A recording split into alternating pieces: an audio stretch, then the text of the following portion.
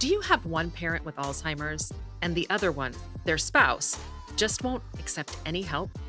What are those early and not so early signs of Alzheimer's? And what is it like to wonder if you're going to get it too? I'm your host, Valerie Borgman, and today I'm so excited to welcome Jennifer Fink, host of Fading Memories podcast, helping families and caregivers through the Alzheimer's journey. Today, Jen is sharing her story. I'm like, you know what? These two need a little time apart. I took it upon myself to do the research to find an adult day program. My dad, he refused to even go talk to them. Welcome to Desperately Seeking Senior Living, a podcast for sons, daughters, grandkids, and spouses who suddenly find themselves tangled in the search for senior living and care. If you like today's episode, don't forget to subscribe and check out our doable download in today's show notes for a printable summary of the show and a bonus tip from our guest. My maternal grandmother would sometimes talk about her mom who had quote unquote senile dementia. She died before I was born. And, that's what they called it back in the day. I remember stories about great grandma putting a Tupperware bowl full of water on the stove to boil. Wow. Sure, that was charming. And my grandmother lived probably an hour away. So that wasn't easy. And then in 1997, my maternal grandmother had a brain aneurysm that leaked for 3 months. Like, this woman never got headaches. Bless her soul, I get them all the time. And, so she just had this debilitating headache that just never went away. And the doctors just kept poo-pooing her, which is infuriating. Wow. And they finally did something, and they told my grandfather she had a 5% chance of surviving the surgery to repair the aneurysm and 0% chance of survival without it. So those aren't really great statistics. What they didn't say was if she survived, then there would be a cognitive issue. And I wonder, not being super familiar with vascular dementia, I wonder if she actually had mixed dementias, because she ended up, just like a typical person living with Alzheimer's, non-communicative, combative, like all the stuff that my mom went through, my grandmother went through. And from what I have read, is they're similar, but not that similar. So while my grandmother was going downhill, I started noticing signs in my mom. We had a business together. We had a 1-hour photo lab and a portrait studio together. And she would take orders from clients on Tuesdays with no due dates, no directions, no nothing. And they would come back on Wednesday, mom's day off. And we'd be like, oh, hi, it's not done. I'm sorry. And it's, in the beginning, she was like 52 and a half. It was really easy to dismiss. The phone rang, somebody else came in. You're running a business. We all know if you're running a business or a household, there's lots of distractions, right? Yeah. And that's young. 52. Oh yeah. You just I loved living through that year of my life, because every time I'd forget something to be like, oh my God, Oh, is this it? no. Oh no. It was kind of stressful, because the awareness of the fact that she was not ever diagnosed with younger onset Alzheimer's, because by the time she allowed herself to be diagnosed, she was 69. But by then it was like mid stage. So they really should have backed it up and said, yeah, this is younger onset Alzheimer's. So that was, let's see, that was like 95 when we started having that issue. And it wasn't common. It would happen often enough to be super irritating, but not often enough to be like, this is very strange. It was just, this is really irritating. And so then my grandmother has her surgery and she has issues. And we're in the early 2000s, those types of incidents started happening more often. And I got to the point where if I heard my mom just basically jabber-jawing with a client, I would go out and insert myself into the conversation so I could find out what they were talking about. And I could slide their order over and be like, oh yeah, what are we doing for Valerie today? It's just like, just kind of, I was hoping it was subtle. I don't know, because we weren't talking about memory loss, Alzheimer's, all that the way we do now. And I didn't want to upset my mom, because, that's not something we want to do.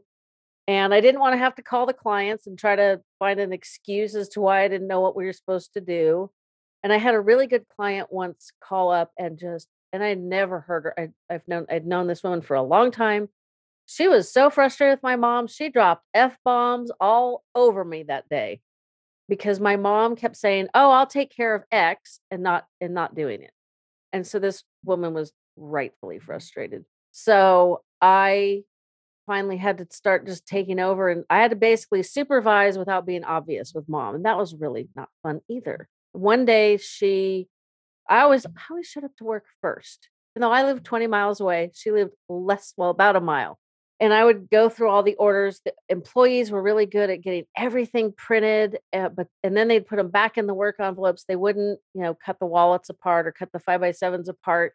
And it drove my mom bananas. And just recently I was thinking about it. I'm like, I think they were hustling through these orders so that they felt reasonably confident they were done right. And then mom could just cut them and not screw shit up, basically. Wow. So you were coming up with all of these strategies. Was it occurring to you at the time that this is memory loss? I was starting to get worried. So this one particular day, I picked up an order and it was like, oh crap. Like literally there's like photographs stuck in a work envelope, zero. I mean, I'm not even sure the client's phone number was on it. I mean, it was like, pick your poison here because I have no clue what I'm supposed to do. And so, as most of us would do, I held the thing up to her and I said, "What am I supposed to be doing for so and so?" And my mom looked at it. She goes, "Oh, I don't know. That's such and such employee's handwriting." And I was like, "Oh, good Lord." My mom had very angular handwriting and the employee had very loopy handwriting. And you could run past the two orders and go, "Yep, hers, that other one's."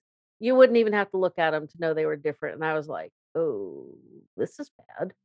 Was this hers? Yeah, it was her It was handwriting. her handwriting that she wasn't recognizing? No, and so Mm. I said, I'm starting to get kinda concerned because, you used to have some daffy moments, a couple times a week. Now you're having 'em, like, a couple times a day." And she looked at me and she goes, "Well, I don't wanna end up like my mother," and literally turned on her heel, stomped off. So, yeah, it wasn't real fun. So then we just basically had to, like, babysit her. I'm amazed none of the employees ever said anything, not to me. I'm sure it was working for a family business was a load of fun to begin with. My dad was diabetic and he'd eat garbage and his blood sugar would go off the rails and he'd be grumpy. Oh yeah, we were charming. I'm surprised we had Exactly. employees at all. Well, and it also was still even then not something that people were really talking about. No, especially in the early stages when, like the average person would not have suspected. Like her friends, she was in a women's service organization. So she had a meeting every week. She was on committees, she did things. Stuff happens. Like you drop the ball. It's really easy to just assume paperwork got lost, somebody dropped the ball, whatever. So even the average person wouldn't have suspected that she had an Yeah. issue. Yeah. So they retired in 2005. In 2010, she drove to my house and got lost. That wasn't fun. So we gave her my old GPS. She was supposed to come to my house for lunch and she called me. She goes, "Okay, I'm leaving now." I was really grateful she called me. I said, "Okay, make sure to turn on the GPS. John programmed it for our house." And she goes, "Yeah, yeah, yeah, yeah." So I'm like, should take 45 minutes or less. 45 minutes goes by and I'm like, okay. An hour goes by and I'm like, crap. Guess what she didn't do? And about 15 minutes later, she called me completely panic Mm. stricken, completely lost, and freaking the freak out. I mean, just like I had to like talk her off the ledge. Then I had to get in my car and like try to find her based on strange directions and listening and talking to her and can you find the streets? And I was just like so lovely. So then once I get to her, you have like two reactions. "Oh, thank God I found you. Life is fine. And now I want to strangle you for not using the GPS." Anybody that's been a parent probably has had a similar feeling with their kids. So Yes. she was so upset. Oh, She was upset thinking I was upset, which I was, but not because she had messed up our afternoon. I mean, although she did, but just the whole situation was just horrible. and she wanted to go home. And I was like, oh, absolutely not. And so I made her follow me to my house. And I seriously don't even remember what the hell we did the rest of the day. And I recently asked my husband, like, do you remember this day? And he goes, oh God, yeah, blah, blah, blah. I'm like, do you remember how she got home? He goes, no, I don't. I'm like, well, one of us must have either driven her home or made her follow us to take her home. And she lived 20 miles away. So like half an hour to get her there and half an hour. I'm like, that is just wild. That's how stressful that was. And I don't know how long after that she drove to her nail salon, and it had been taken over by new owners. So the signage and the decorations on the front of the building, or, the windows, had changed. So she drove to the nail salon, got there, didn't recognize it, and drove home. And so it wasn't long after that when my brother in law inherited my mom's car. Wow. So were there conversations at that point? Did your dad ever talk to you about it? No, not really. My dad actually sent a letter to her doctor saying, I have concerns, and he listed them. The doctor ignored the letter twice. It got to the point, so I think it was 2012 or 13, because he had chronic illnesses and he didn't take very good care of himself. And his patience was about paper thin on a good day. It was like I took it upon myself to do the research to find, an adult day program, because she would ask a question, he'd answer it, she'd ask it the second time, and he'd basically snap the answer at her. Like, what are we doing for lunch? We're having soup. And then she'd be snappy, nasty with him. Like, that's not helpful. And then she'd sulk, and ugh, it was just awful. So I'm like, you know what? These two need a little more time apart.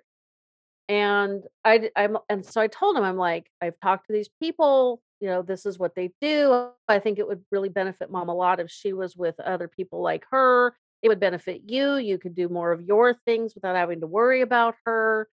I said, even if you just want to stay home and not have to deal with repetitive questions.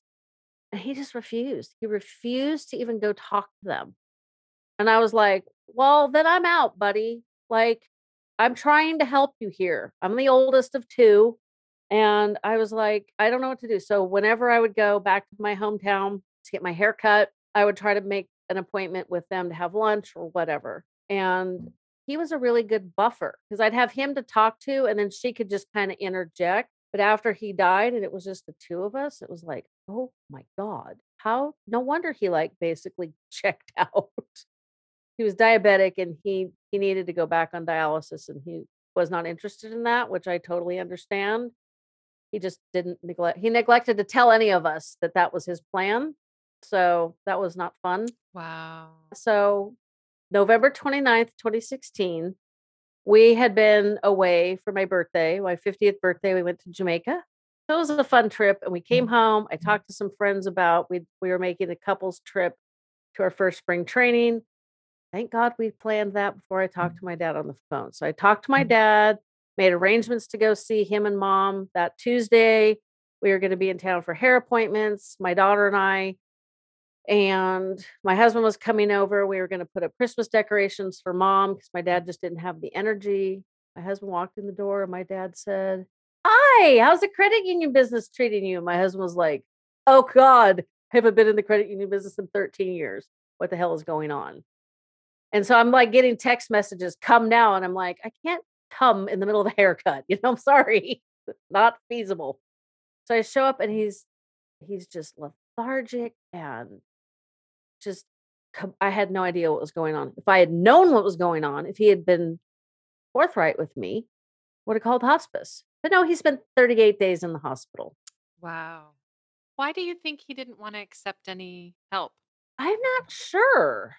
I mean, I'm assuming a lot of it was generational. He felt it was his responsibility. He didn't want to be a burden to you girls. Lord Almighty, you guys were anyway. Thank you very much. I know. I know. We actually, yeah, we do hear that a lot you find that a lot with couples covering for the other spouse. And you just kind of wonder, yeah, is it maybe generational or pride or, I all kinds of I think it denial? I mean, there's lots of Yeah, I think it reasons was for all of sure. that. And Yeah. I was so flabbergasted. It was like, here's a good solution for both of you. This isn't just for mom or just for you. This is for both of you. I was so frustrated with him that it was just like, well, I'm not going to waste any more of my time. I'd spend as much time with him as I could. And I tried to do things with her, not being with them regularly. Like one day their doctors were literally down the hill from my house, like a mile away. So they'd come and have lunch with me and mess up my day because they'd either show up early or they'd show up late, or my dad would be all flustered and flabbergasted and just irritating. And like one time he told me, he goes, and this is always the conversation you want to have with your dad, right? I was doing something, I was putting up Halloween decorations, and he's like, "Your mom needs new bras. Take her bra shopping." One needs to be prepared for that, thanks. For that conversation. I feel like this is probably something a lot of our listeners that are family caregivers can relate to right now. You know? And he wasn't wrong. And so I said, okay, try to figure out how I'm going to like spring this on her because, that wasn't going to go over too well. So I needed, I don't know, another strand of lights or something. So I'm like, come with me to Target. Okay. And so while we were there, it was really super easy to pass the women's clothing and lingerie. And so I said, Dad really wanted you to get some new underwear. I'm like, I can't even do this. Like, wasn't prepared mentally for this today. And she's like, well, I don't know why he said that. And it was in that snotty ass tone of voice. And I'm like, I don't know. But you know what? You're always telling me he's a cheapskate. So why don't we just do this? Well, he gave you money? Yes. Whip out his debit card. See, he gave me his debit card. And we went round and round and round. And we got back and he's like, well, were you successful? I was like, no. Oh my gosh. And it's like, that was the kind of insanity. I'm like, if you had called and talked to me, I might have been able to foment a plan. And I thought I did pretty good considering he sprung it on me like it was insane. So that's the kind of stuff I dealt with. And maybe he was just so frustrated because he was like, I'm sure he didn't want to take her bra shopping. Yes. So walk us through what happened when your dad passed away and now your mom is there at their home alone. Did you move her somewhere else? So my mom and her dog went to my sister's house and then to my house. And then she would be at her house with her sister, who is 11 years younger, who took care of their mom. So we had planned for my sister and I do not get along. We do not have a relationship. We agree on nothing. We'd managed to agree that we would ask our aunt to move in with mom and we would hire a caregiver to be there either during the day or at night. My mom was pretty good sleeping at night all the way to the end. So during the day, because it was not going to be Auntie's responsibility to care for mom, we kind of felt it was a decision that would help both of them. And so one day I'm like, okay, well, Auntie is 11 years younger than mom. If mom dies first, which, like, I don't know why that wouldn't be the case, then it's going to take a couple of years for Auntie to get back on public housing, which means she will be living in my parents' house, which was paid for, but there's still property taxes and the landscaper and blah, blah, blah. I'm like, okay, well, would she be okay with like maybe moving in a couple of other older women? It was a 4-bedroom house. So I figured if my aunt had the master bedroom and then, they kind of co-shared the living room, family room, and the kitchen. Like, I think that might work. But my aunt also has some health issues. She's an on again, off again alcoholic. And I was just like, I'm not really sure this is a good idea. So I started looking around for memory care. And the one that was down the hill from my house, I knew it didn't have the best reputation. So I didn't even bother. And I ended up at one that was about 15 minutes away. And you help people find senior housing. So you're going to love this. Yeah. What was that process like for you? Oh, let's see. I liked the place. I liked the people. I didn't see anything terribly upsetting, even though, memory care can be a little challenging mentally. And then I made the comment, I wasn't sure what I was going to do with mom's dog. And they said, well, we could probably keep mom's dog with her. And I'm like, here's money. How much? How much deposit do you? Let's see. Did I check with state licensing? No. Did I look at Google? No. Did I ask anybody else what they thought of the place? No. I just handed them money. Oh no. Oh no. So Where is this? thankfully, Yeah, where is this story oh, going? thankfully, and I just recorded, I've got one coming out in next month, May. I recorded an episode on how to use mindfulness to deal with frustrations. And we were talking about the head, the heart, and the gut. And he was basically saying that my brain, my heart, my gut all knew it was the right decision. And he kind of talks about why he thought that. But yeah, thankfully it was a really good decision. Yeah. I'm really glad that you mentioned that because you also have a podcast. It's called Hmm. Fading Memories, and it is there to help family caregivers, regular caregivers that are, dealing with this. So we're going to make sure that we get all of that in show notes. Appreciate that. Yeah, so, and it's funny because I was on another podcast where we were discussing when and how to choose a care home, and the conversation was there was multiple people. And I'm like, I'm fine to be on the show as long as you understand that I'm like the poster child for probably not how not to do it. Because going by gut instinct is not always bad, but it's not necessarily the best way.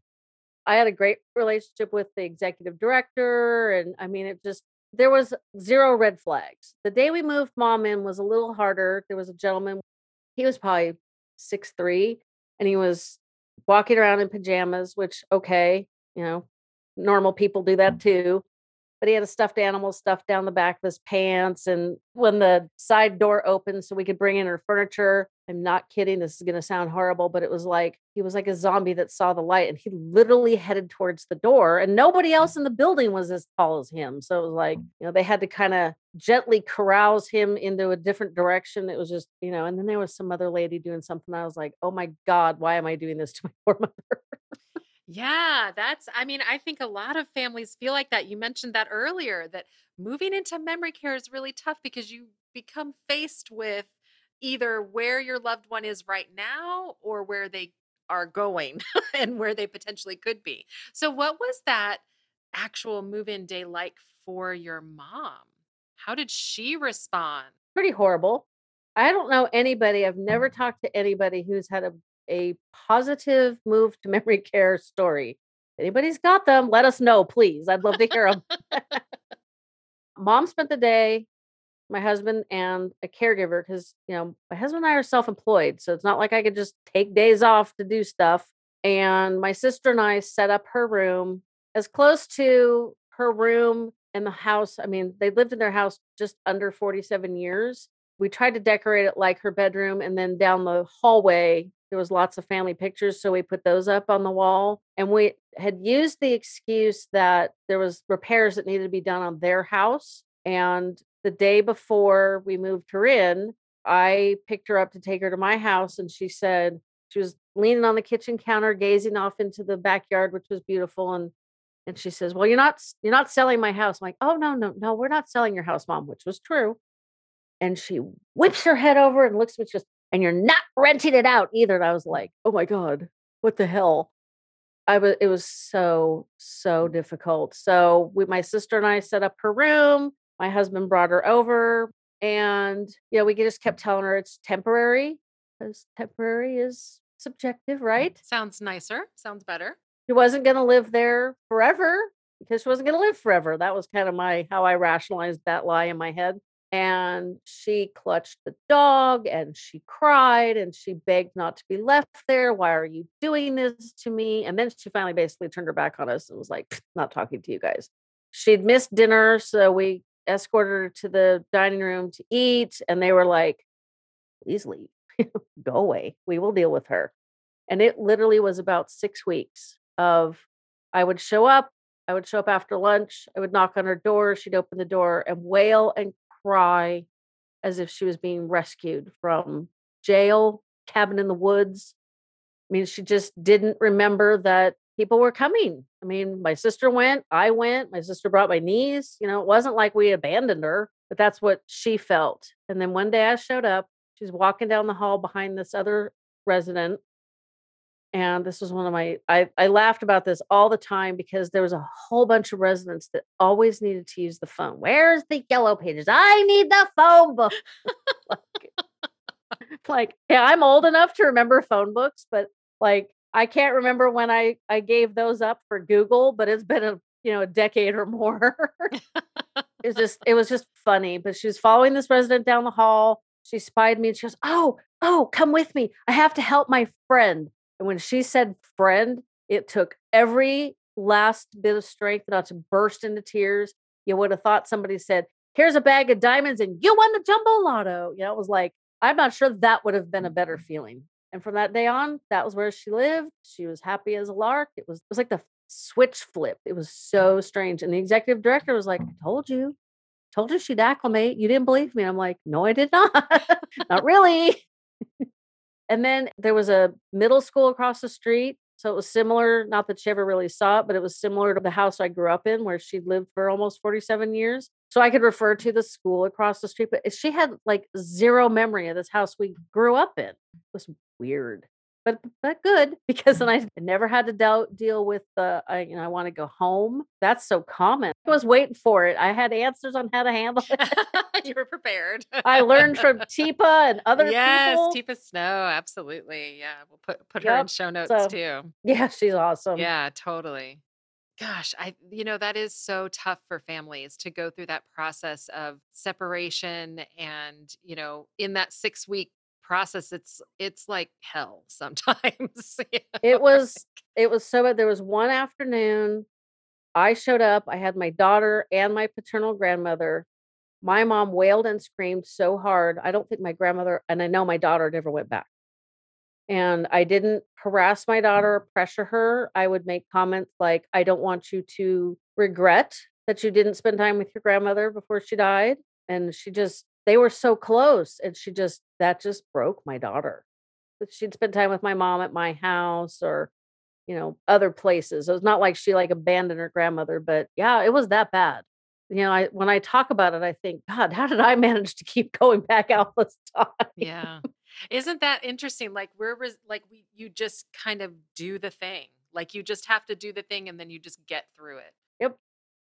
And and I learned really quickly watching other families because people who haven't been to a memory care residence, like all their toiletries are locked up, which is really frustrating when you need to get something and you have to go find the director with the key and they got to come over. I even asked one time, I'm like, can you just give me a copy of the key for mom's vanity locks? Because this is really annoying.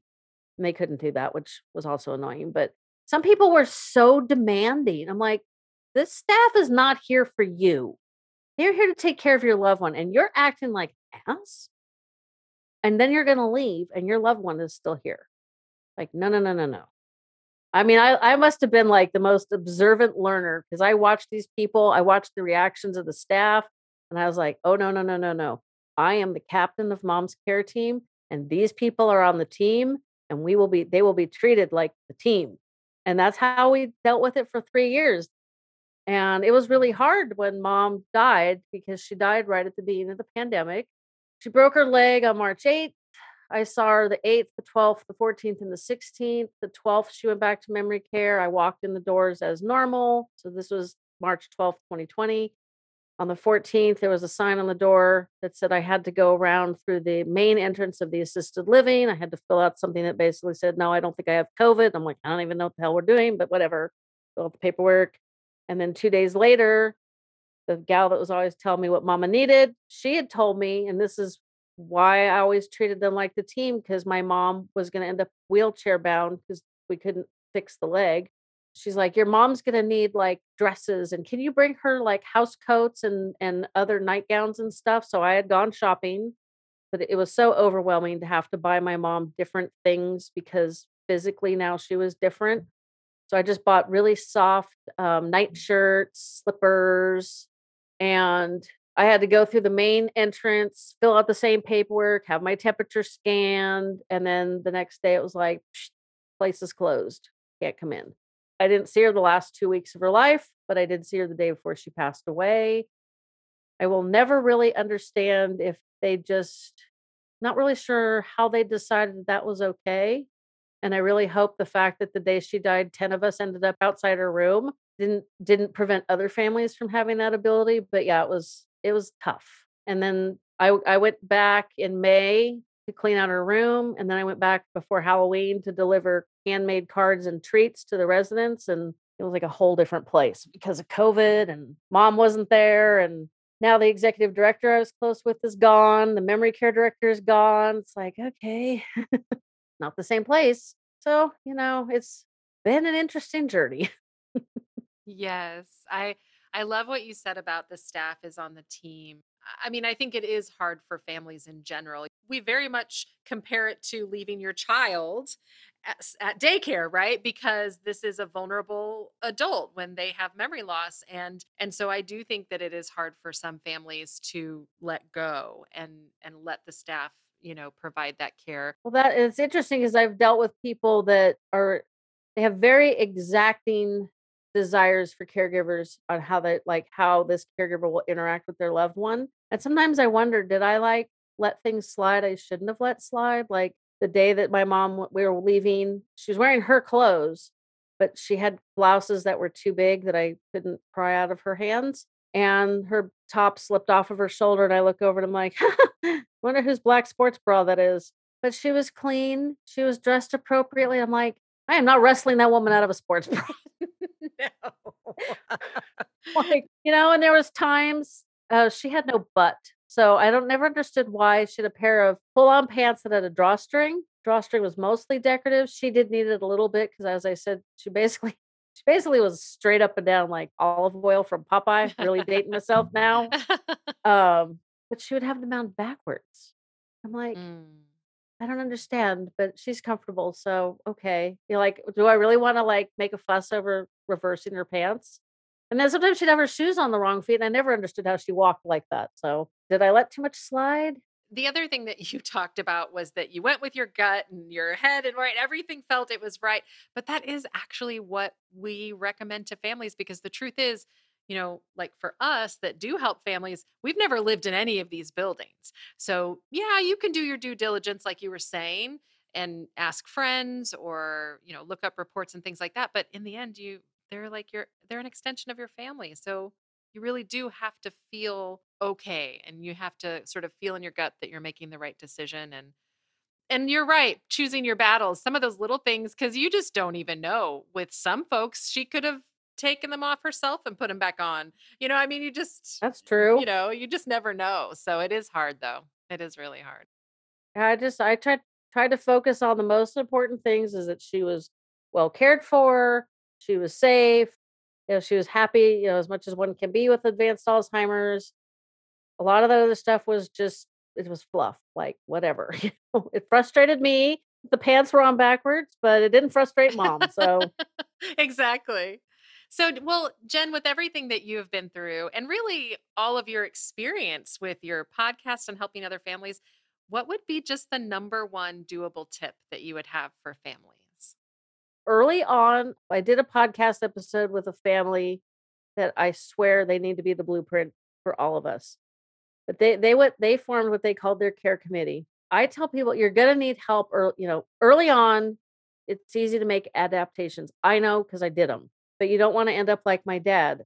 Loved ones don't want help. They don't want to admit they need help. They don't want a stranger in their house helping them. Lots of legitimate reasons for feeling the way they do, but all of them you have to ignore, and that's very difficult. Managing a home to live in and just managing day-to-day life, that's a lot of work. I tell people, make a list of all your responsibilities that you have to do every day. Make a list of the stuff that's got to get done every week and every month. Then make a second list of everybody you know. It doesn't have to be family and they don't have to be all local. And write down what you think their like best skill is. And I use the example of I will be more than happy to make you some meals, throw in a crock pot, bring you over a casserole to warm up, bring you baked goods.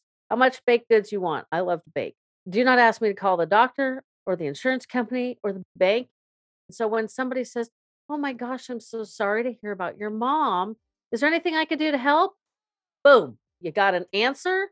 You have an answer that's not going to overwhelm them or scare them off. So if you put a team in place super early on, you might think this is dumb. I don't need all these people right now, but you will. And unfortunately, with Alzheimer's or other dementias, sometimes stuff changes on a dime. Today's episode is brought to you by Fading Memories Podcast. Host Jennifer Fink helps families and caregivers who find themselves struggling through an Alzheimer's journey with her own family experience and years of hosting her show. Find more information in today's show notes. Check out this episode's doable download in show notes for details, including industry terms and definitions we discussed, as well as a bonus tip from our guest. Have questions or your own tips to share? Leave us a message. We'd love to hear from you. And until next time, make it doable.